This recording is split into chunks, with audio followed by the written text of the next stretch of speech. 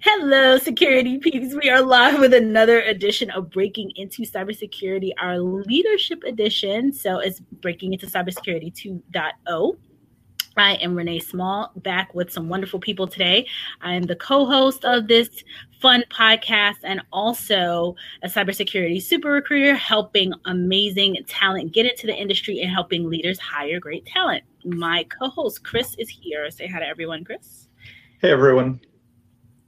And we are back with the fabulous Sarah Moffett. She is back. She pretty much launched our leadership series. So, Sarah, so happy to have you back. It's great to be here. You know, I think that Chris's introduction is always just a little too long. It's a little lengthy. Yeah. We shouldn't even say anything. We should just be like, that's Chris. And on to the next. Wow. So, Sarah, such a great group of women. He says that with love. He loves us. He loves us to bits and pieces. So I am excited because Chris has a short period of time. We're going to be zooming through today. But Sarah and I have been chit-chatting about women leadership, the path to leadership. It got kicked off as I was ranting a little bit, telling her about this discussion. Part of Chris Roberts' security shit show event the other night, and just talking about people breaking into the industry, and that's the actual name of it. Okay. That's the name of the podcast, which is awesome. But anyway, it's such an awesome discussion around job descriptions, people breaking into the industry, and how people as a whole are getting in, how women have been breaking into the industry. It was a hodgepodge of different topics. In any event, Sarah was giving me some awesome data points, and it led us to this topic. So we're going to jump in and kick it off with this particular question, the path to leadership. So I'm going to ask Sarah about that, but we're probably going to take a couple turns because Sarah is a guru when it comes to some of the data that's out there that I don't think is being broadcasted as much as I think it should be. And so, Sarah, I'm going to kick it off with you. What's the path to leadership from the leadership guru? Go. There's 5 levels of leadership, right? So if we're talking cybersecurity, which is technically what we're talking about, right? There's the first level is positional. We've talked about this before. That's when you get the title of team lead or project lead or whatever, where people have to do what you say because you're their boss. And then there's the next level up, which is permission, which is that's when you have relationships. That's when people follow you because they want to. And this is according to John Maxwell, who, in my opinion, is the leadership guru. So you've got that positional leadership. And, you know, it's almost like positional leadership. I think of like rank. You've got the rank. People need to follow you. They have to follow you. And then there's the moral leadership where people follow you because they want to. That's because you've taken time to show that you care about them, their initiatives, things like that. So you've got position, permission, then production. And that is when people want to follow you and you're producing big. And I'll tell you what, that is the one level of leadership that you cannot fake. You cannot fake being a high producer. You just can't. So people follow you because of what you've done for the organization. And I think that is where most of us aspire to be in cybersecurity leadership. You know, you can be a team lead. People can want to follow you. But when you get to this level where people follow you because you have consistently, and that is a word that needs to be part of every leadership definition, consistency. You've consistently shown that you can produce for the organization, that you can produce high caliber results. And then the 4th level of leadership is what John Maxwell calls reproduction or people development. that's where you are developing other people, right? That's the coaching, leading, mentoring stage. And people follow you because of what you've done for them. So production, people follow you because of what you've done for the organization. And then the people development level, people follow you because of what you've done for them. And then you've got the pinnacle level, which is people follow you because of who you are and what you represent. So Oprah, basically, if Oprah was in cybersecurity, that would be her level. So the path to leadership is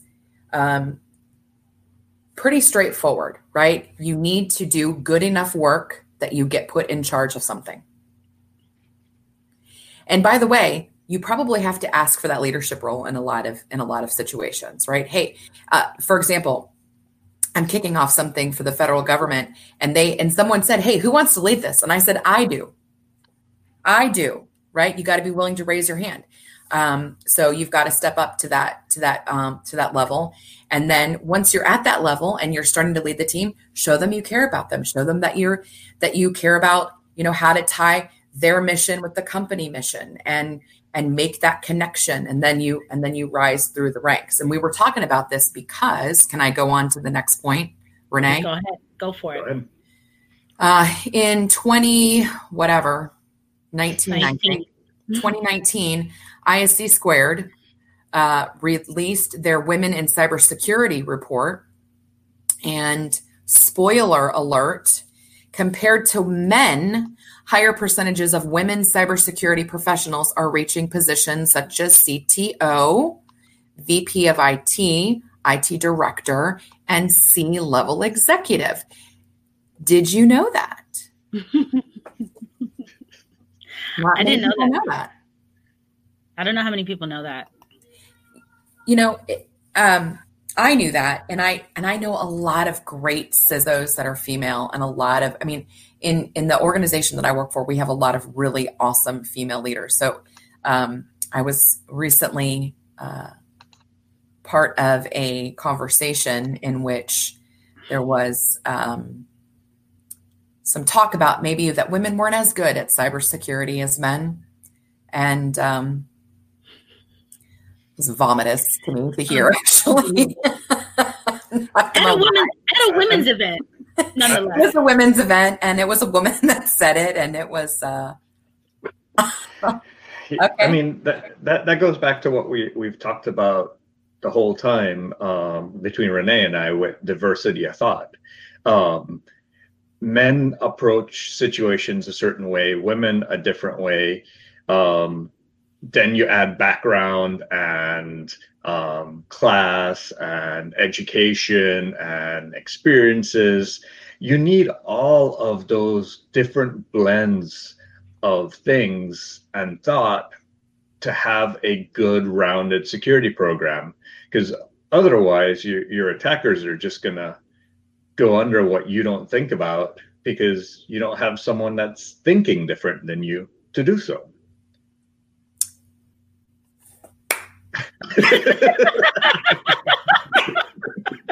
Sometimes I feel like I'm in an echo chamber. Because we say it so much. It's bizarre to me that somebody, Sarah said this and I literally was like picking my chin off the floor, because for someone to make a comment and say that, women aren't like men do better, it's just, it's so ignorant. It's just beyond me. And so I think this ties into the shit show of Chris Roberts' shit show. Is that what it's called?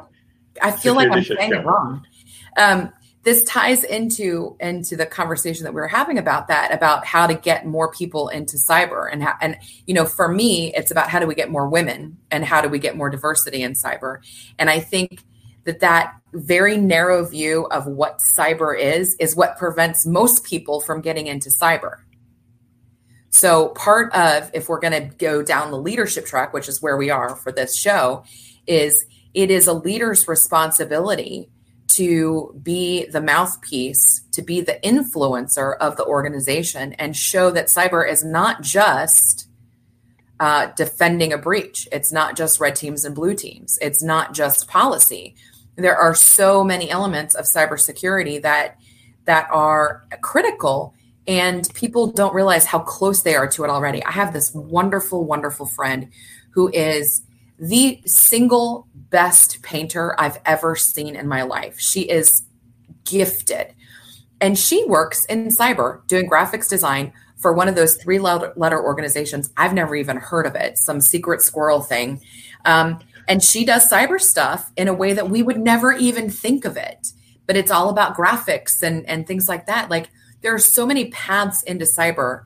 And when, for me, a big point is to get more women into cyber and talk about how the communication aspect of cybersecurity, how tenacious you've got to be to go after a problem, to find the breach, to find a solution, to write the policy, to change things, to change how we think about things. The communication, the tenacity, the creativity that's needed in all elements of cyber. I think those are things that are uniquely and innately female in certain ways. I'm not saying that men aren't creative. I'm just saying to Chris's point, that there are ways that we can talk about what cybersecurity is that goes beyond what people think it is. And that is a way that we can definitely help bring about more professionals, more interest in the field, more diversity. And one of those ways is the nurturing nature of females. Say that 10 times fast. But if you don't have that care and compassion when you're trying to communicate your message, you can't engage your audience as much. And I think if you can engage your audience at such an innate level, you can work towards changing their behaviors. And can you just pause? That's leadership. That's influence. That's why women are such great leaders in cybersecurity. Okay, keep going. And actually, Chris Roberts brought up an interesting post today about being a bull in a china shop. And we're talking about sometimes you need that drastic change, but sometimes you also need that gradual change. Men can be very good at that break them, bust them up type of approach, but that might only have a temporary effect, whereas women might approach it with that gradual, nurturing change of psychology approach, and that might have a longer term effect. It might surprise you to know that I am a bull in a china shop, kind of. Everyone who's ever worked with me is like, no, that's wrong. We can't do it that way. Oh, wow. Okay, while we are here, I want to shout some people out. Michael Nation, Radar Riley says howdy.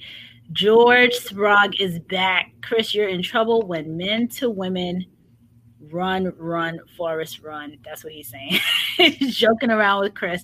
So Yamara says, crazy to hear. I find it so hard to find women in cybersecurity outside of LinkedIn.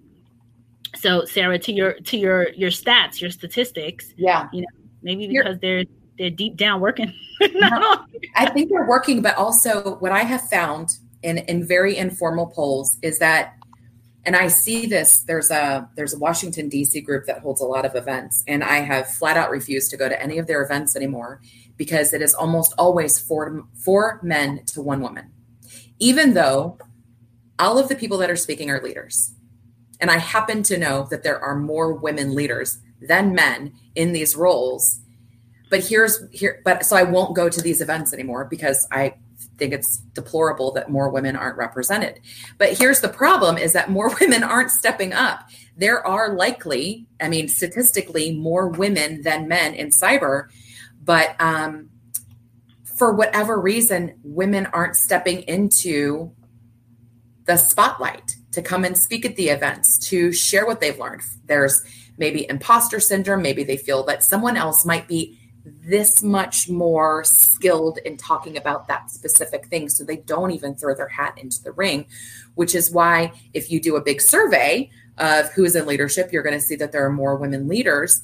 But if you just look out at your group, you're not going to actually see them because they're not the ones that are speaking at the conferences. They're not the ones that are saying, no, I'm the expert here. They're not doing that. The men are used to doing that. And I'm not speaking stereotypically. I'm just saying dawn of time, progress of evolution, men and women, men have been in more leadership roles, more of what we consider traditional leadership roles. So it's just, when you see the boy on the playground and he's leading the team, he's a leader. But when you see the girl doing it, she's bossy. We've all heard that a million times. And so women, kind of shy away from things where they might be seen as bossy rather than just leading their team. Or so I believe.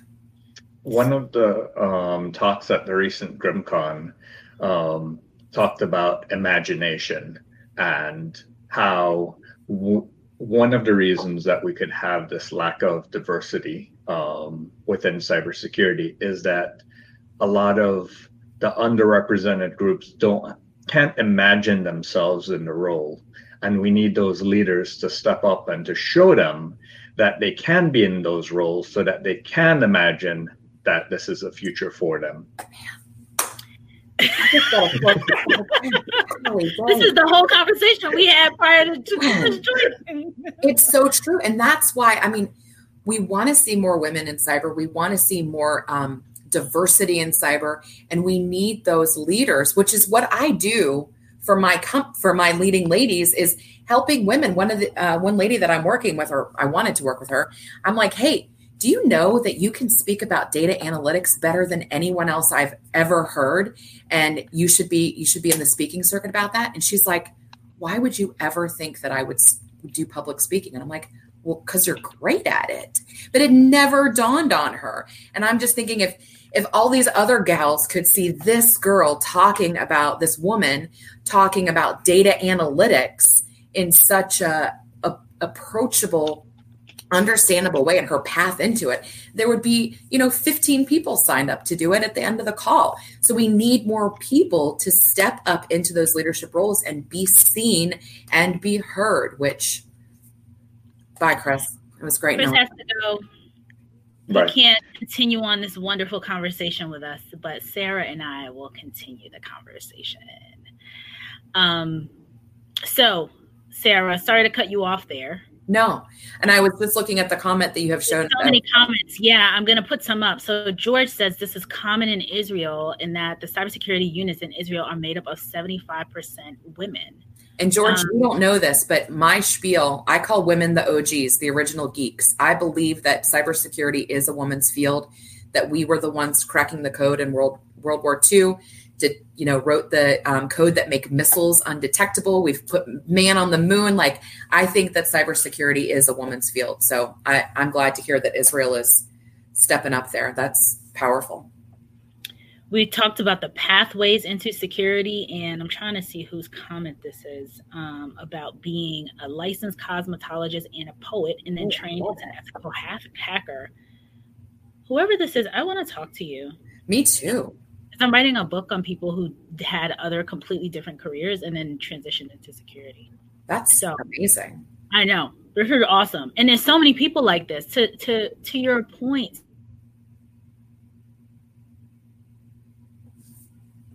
Uh-oh. Renee, you're frozen. Renee is frozen. I'm just I'll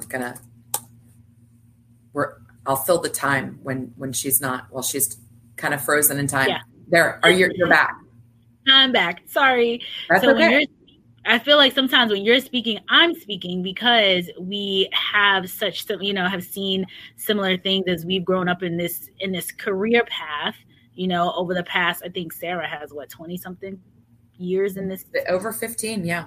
In this space. And I have 17 plus in this space. So really seeing what's out there and really, seeing the evolution of some of these things, and seeing how many people people seem to make, so this seems like there is this mystery and trying to make it so difficult, and it's mind-boggling to me. If we supposedly have this 3 million or 1 million or whatever the number is nowadays skills gap, right? We should be doing everything. Leadership should be doing everything in our power to educate, inform, and make young people and all people across all industries aware of the industry and how your skills can transfer, how young people who are coming up, can be a part of this amazing field. And so it frustrates me to no end, especially when I see people like can't break in and it's all these 99 barriers. It's bizarre and it makes absolutely no sense to me.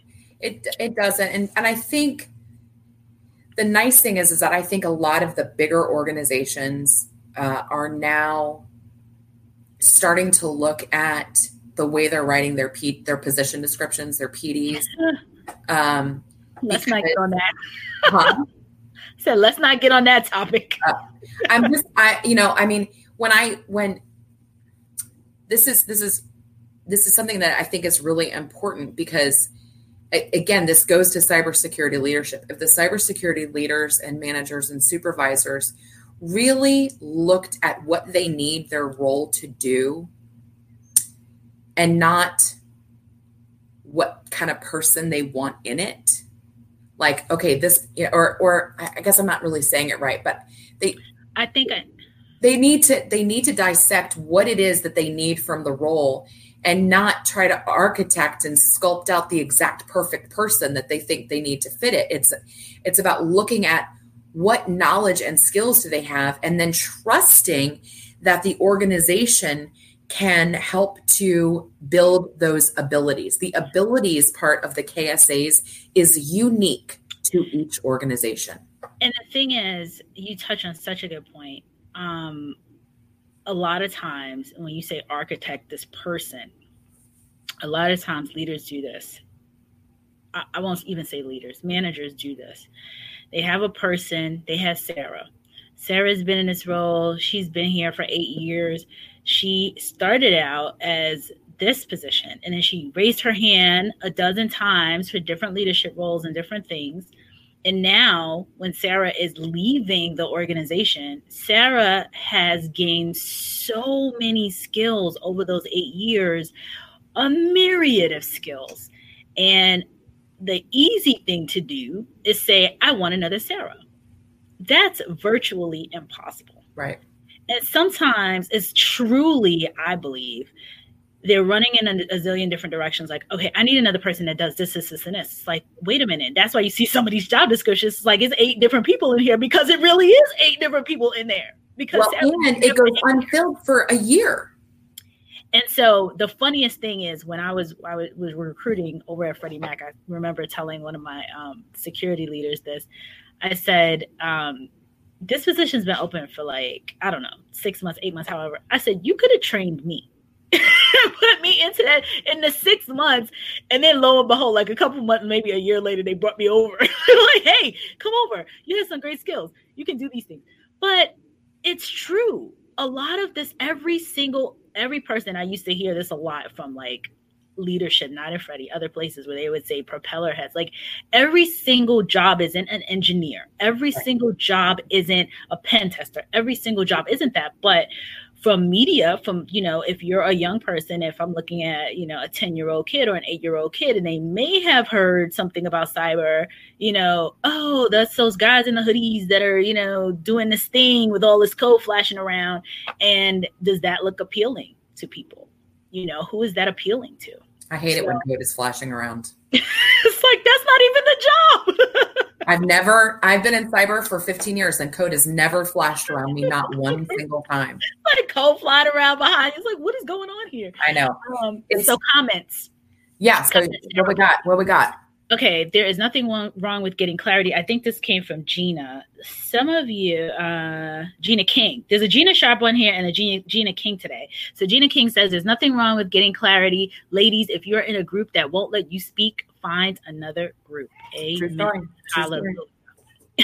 So Ben has a great point, a great question. Do you think our schools, public and university, prepare students for leadership roles? No. Is that something that a young person would have to supplement their education on? Yes. Those are the answers. No, I don't think they do. And yes, a young person would have to supplement, which is hard, right? You need to find a mentor when you're young. I will say, I think in cyber that there are a lot of apprenticeships coming out now, which have kind of a built-in mentor. But I would say, and I've worked with a lot of, it's hard to be a leader, like a real leader when you're young. It is. So I think leadership is something that you need education. You need life education. Yeah. You need empathy. You need to learn about influence and persuasion and human resources. There's a lot of elements, but I think, long time ago, we thought of leaders as somebody was born to be a leader. That's how we used to think of leaders, right? Just, they're in this lineage. Obviously, they're going to be king. And I think now we recognize that leaders aren't born, they're developed. So if you are a young person that, has shown leadership capabilities throughout your education, definitely start to read about it, start to practice it at whatever level you're at. Because I believe you can be a leader at every single level. If it's just social leadership, whatever it is, you can lead at every level so that when you get a little bit more experience under your belt, you really can step into a positional leadership role, or even higher, show your productivity and stuff like that. Do you think, Sarah, organizations like Scouts, I think Girl Scouts and Boy Scouts is it turned into Scouts or just Scouts? But anyway, Boy Scouts, original Boy Scouts, Girl Scouts, and other junior, like junior achievement, things like that are good places. Even student clubs and groups, from a young person's perspective. Sports. To be able to kind of grow. Yeah, sports, exactly. Yeah, I just had this conversation with my son. My son is 5, and he just started taking Taekwondo.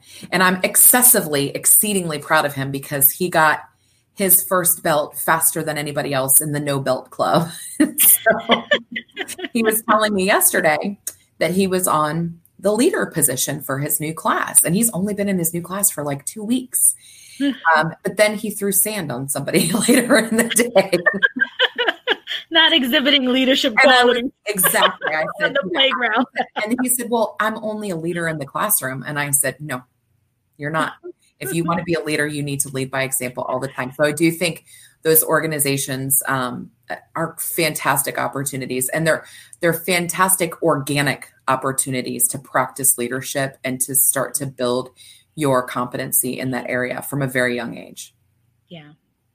I think Gina King made the comment about bossy. Oh, Gina Sharp made the comment about when you said, men are looked at as aggressive, women are looked at as bossy. Yeah.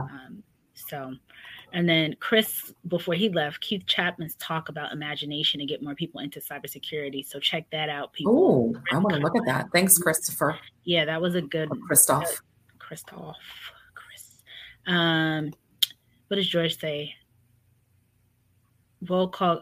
George says, I'm in charge of 4 departments, 100 people each, roll call, communication, and I have more women in leadership positions. George, we knew you were, because you're George. Like, get with the other guys. Help us need to move to Israel and be with George on his team. And talk to these guys. And make sure that those women have a voice. I mean, I think women need to be encouraged to stand up and speak in a lot of cases because we've been encouraged so many times to sit down and be quiet. Yeah. Right? Men are just taught to take up space. And I think that is changing. So I'm a Gen Xer. I'll say that. I don't think millennial women are as, I don't know if inhibited is the right word, but it's the only word I can think of right now. There are some things that were taught to me at my generational level that would inhibit me or that would prevent me from speaking up in a way that many of my millennial clients don't have an issue. But they still do need, there's a level of understanding how to stand up for yourself and how to have a voice without being authoritarian versus authoritative. You want to be authoritative. You don't want to be authoritarian. And so that's again, one of those skills that you kind of learn over time. Right. Gina Sharp, she's a licensed cosmetologist and poet. Okay, Gina Sharp, we'll be talking to you. Gina, friend me on LinkedIn. I'd like to be your best friend. Gina is freaking awesome. Okay, JJ says skills gap equals HR firewall with unrealistic job specs and expectations. The thing is that HR isn't writing the job specs. It's not HR. HR does not care. HR does not care. I don't know how many times I'm going to say this. HR is not writing your job description. HR is not doing this. Hiring managers write job descriptions. Yep. If HR is writing your job description. The one part of HR I will say that I wish had a bigger stake in this, and if anybody wants to know more about this made up position that I've developed, I have created a chief communication officer job for the CIO shop. And that person's job is to be the bridge between the chief learning officer and the chief information officer. Because, if you look at the NICE cybersecurity workforce framework, there's a lot of learning terminology in there. And so I will say, I think I would like to see human resource offices, especially the learning offices, take a bigger understanding of what cybersecurity needs are so that they are developing more holistic training and learning opportunities for an organization at large. I'm going to go on a tangent if you don't mind. Go. We are entering the era of the Jetsons. Honestly, who doesn't have Rosie vacuuming their floors? It's called a Roomba, right? You can get all kinds of food delivered. There's, I have a robot here that I can talk to and ask her to do my schedules. Okay, we're entering the era of the Jetsons. And the closer we get into that era, the more cybersecurity is going to be a core competency to every job. There are elements of cybersecurity that are going to be built in, and learning professionals need to be on board with this now so that they can start building curricula and competencies and the KSA statements for their organization for roles, because you're not just an accountant anymore. You're an accountant that's dealing with cyber risks, right? Everything's on the web. You're not just security, you're cybersecurity. So I do think that when we are talking about HR, there is the chief learning officer role, and those directors and managers of learning and development need to have cyber competencies, and they need to understand what that means to their organization. So I will say, HR is not writing the PDs. They're not writing the job descriptions. They're the hiring manager is sending that over and saying, we want someone with 10 years of experience, a CISSP, an LMNOP, and we're going to pay them $50,000 a year. And the HR person's like, okay. Yeah. They don't know what that means. They don't, like you said, they don't care. They're doing their job. Okay, I'll recruit for this. Right. And I think, Sarah, you made such valid points on so many different levels. I'll pick the job description one in particular because it's so funny. I don't know if you saw this, but there was a job description going around from a security I think he's a security architect, and it's hilarious. It's gotten like 50 something thousand views right now and hundreds of, probably thousands of comments. Yeah. But he writes something like, I'm looking for a junior data scientist, and the person has to have 10 years of this, 20 years of AWS, stuff that just wasn't around 20 years ago. But he listed out 1 PhD, 5 would be better. And it's just the ridiculous job. Joke? It's a joke, okay. But people kind of initially were like, is this for real? Because he's making a play on how ridiculous some of these job descriptions are. And it's interesting to me now, when Chris and I started breaking into cybersecurity, we started it because we saw this bubble of people that had degrees, had, cybersecurity degrees, mostly master's degrees, and was struggling to break into the industry. And to me, because Sarah, this, and most of the people out here, my recruit, people hire my company, people hire me or my company to come in when they're looking for $200K, 15-year, 10-year experience, like the person who's very well seasoned in their career.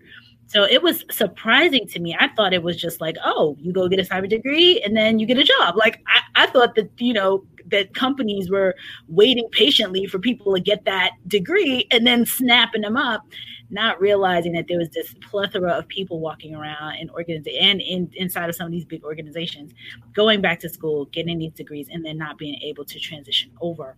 And so that was part of the impetus of starting this.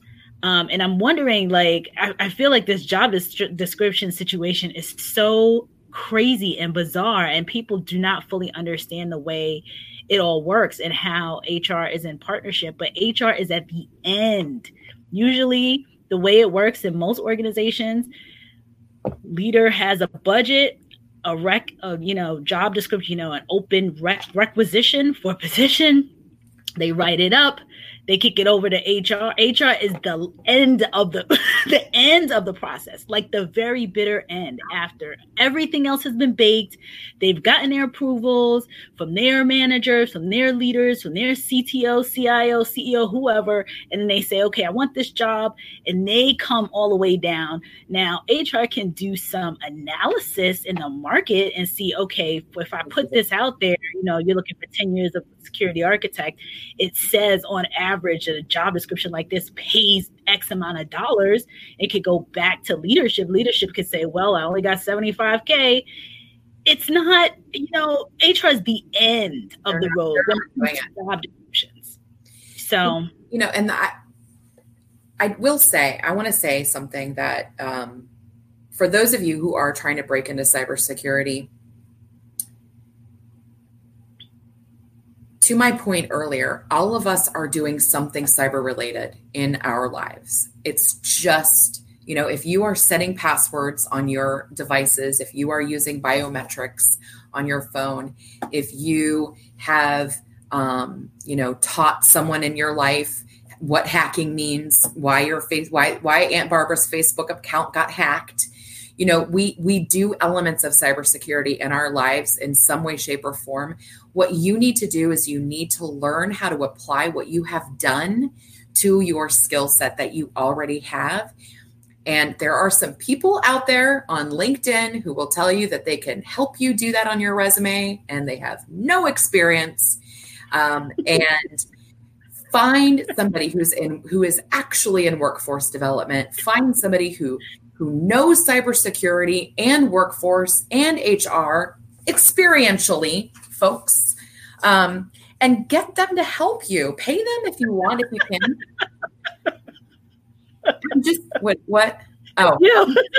Actually, that is literally not my favorite thing to do. I do it sometimes for people, but that's not my jam. But I do it because, it pays the bills sometimes, but because I genuinely want to see talented people get into cybersecurity. But yeah, I agree.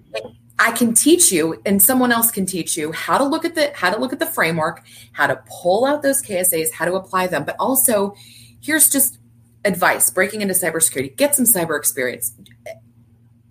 Everybody's working from home right now. Go reach out to the food kitchen up the street and ask them if you can help them, do something on the internet so that they can get donations, right? That's cybersecurity. Find ways to do what you want to do from home, volunteer, get that experience on your resume, because those PDs are going unfilled because they're looking for experience.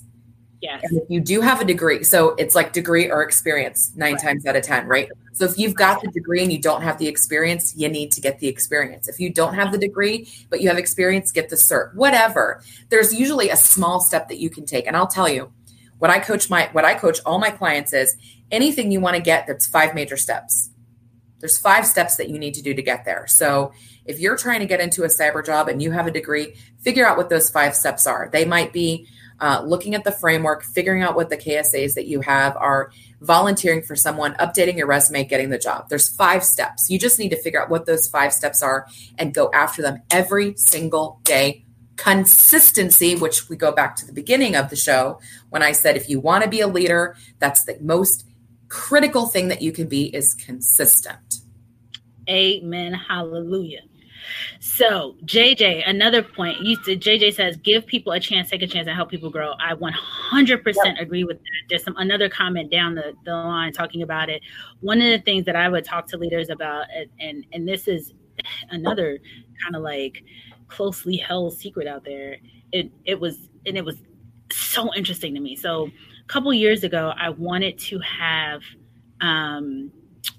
focus on retention retaining cybersecurity talent, because what I saw as a big challenge was so many people moving around so quickly. Yep. And I was like, wow, there's a couple different things that I think that leaders could do to retain their talent that they don't really understand, because I was sitting in a SOC. Like I was sitting there and I'm hearing the conversations, like I'm on the ground with everybody else. I'm not in a closed door. I'm out on the floor and I'm sitting in there and hearing people and the complaints and what have you, and the whispers, and then lo and behold, like people would just quit. And because security is one of these fields that, there's all these open positions, and if you do have experience, you will get a job very quickly.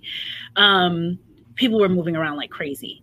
And I hosted a couple round tables actually, talked to some leaders, some very senior leaders in Fortune 500 corporations, and talked about this, giving people a chance and moving people around and, moving people up through the ranks, and giving people, especially in some of these large orgs, looking at your internal talent. I think that's so untapped.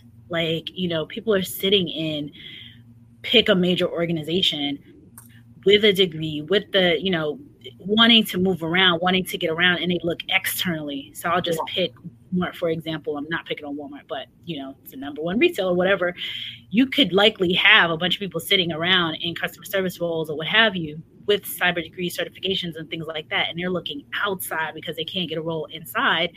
And I was waving my hand like, hey, folks, people are in your org. And they were like, well, yeah, we need somebody with experience. And it was painful. And this is not Walmart that I was talking to, but it was just like, oh no, we'll just, we'll go out and get somebody who has it. And it was like, are y'all serious? Now, some organizations have done a phenomenal job. PwC, AWS, I think AT&T has a program too, but there's, large organizations that realize like, hey, we got to do something. They do the reskill, upskill, but there's a lot out there that won't. So if they're not going to retrain their own employees, think about it, giving people a chance and helping them grow without any experience. So that's what's so sad about this. So job rotations is a very simple, easy way. I mean, simple, easy. To give people that internal mobility that they need. And you can even do it. Look, so let's use the Walmart cybersecurity example. All right. So we've got 4 individuals in the customer service. They have degrees. They don't have experience. Okay. Give them a week, a month with your SOC. Let them shadow somebody. Let them start to get a little bit of experience. You would think. And that's cheap. Cheap.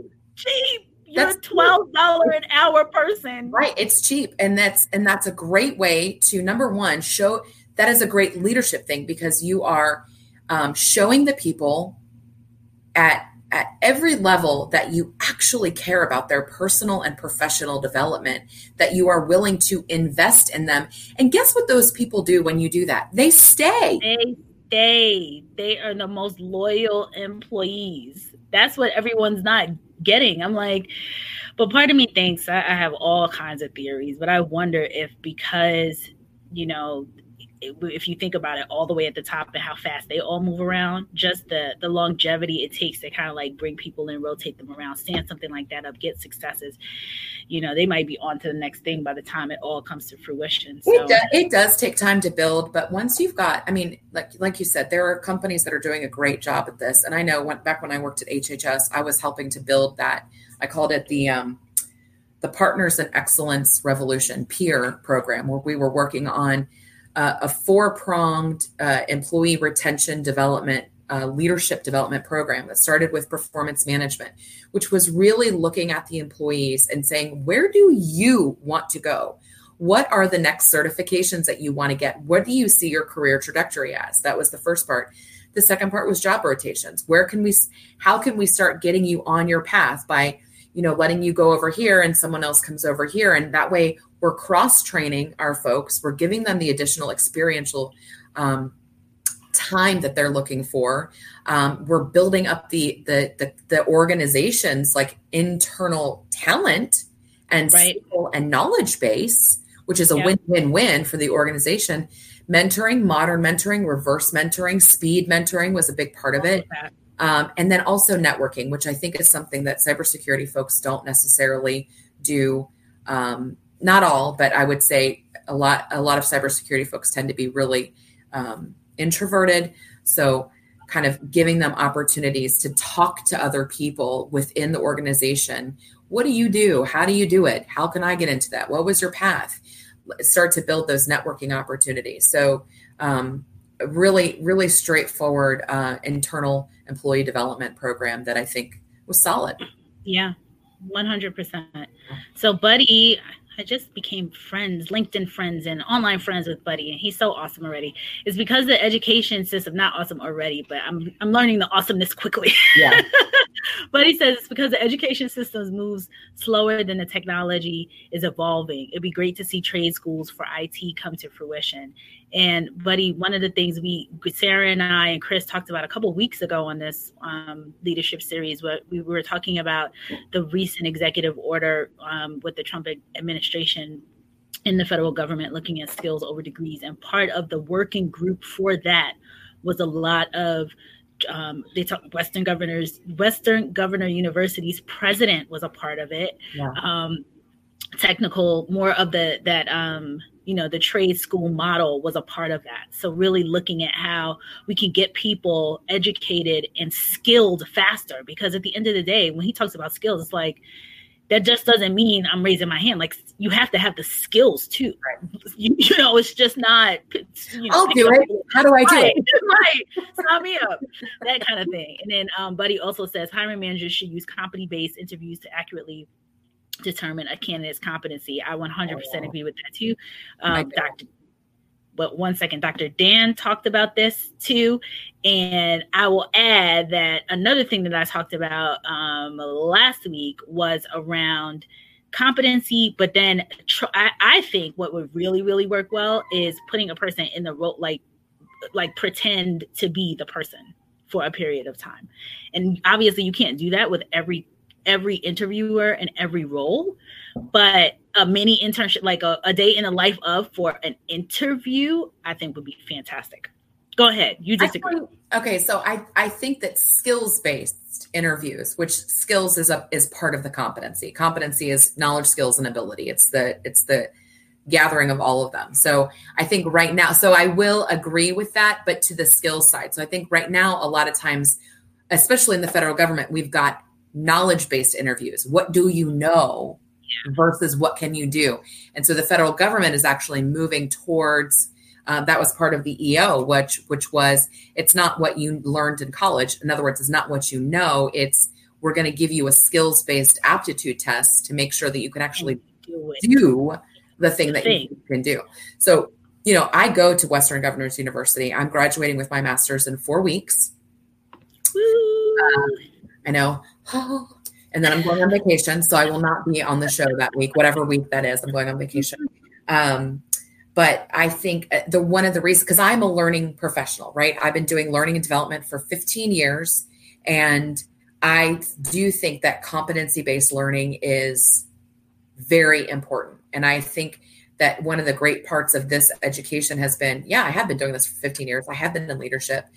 So being able to come in and go, okay, I know this. I can prove to you that I know it and that I can do it. Let me move on to the next class. That has been incredibly helpful. And I think it's really important. So there are a ton of comments. I'm going to run through them real quick because I need to jump off this call. And this sounds like a really great kind of note. You have to jump off too. I have to write a paper on strategic management. Yeah, this is going to be fun. So George says, why do you think I have women around me in my departments? I'm not stupid. Hint, hint. Oh, Lord, George. George is from the keyboard. He was on here. He's a blast. Okay, so Ben thanks us for the answer. Okay, Buddy disagrees with us on. We're gonna have to have a bunch of different discussions because there's a lot going on here. We're gonna have to continue this. TBD, because there's so many comments and I have to get on a call. I think the ability to be a leader is based on experience. Start early, build a brand, and get some mentors. You can do it. Sharon, taking Toastmasters to help put her in a position for leadership. Buddy says influencing individuals. Hey, wait, go back to Sharon for a second.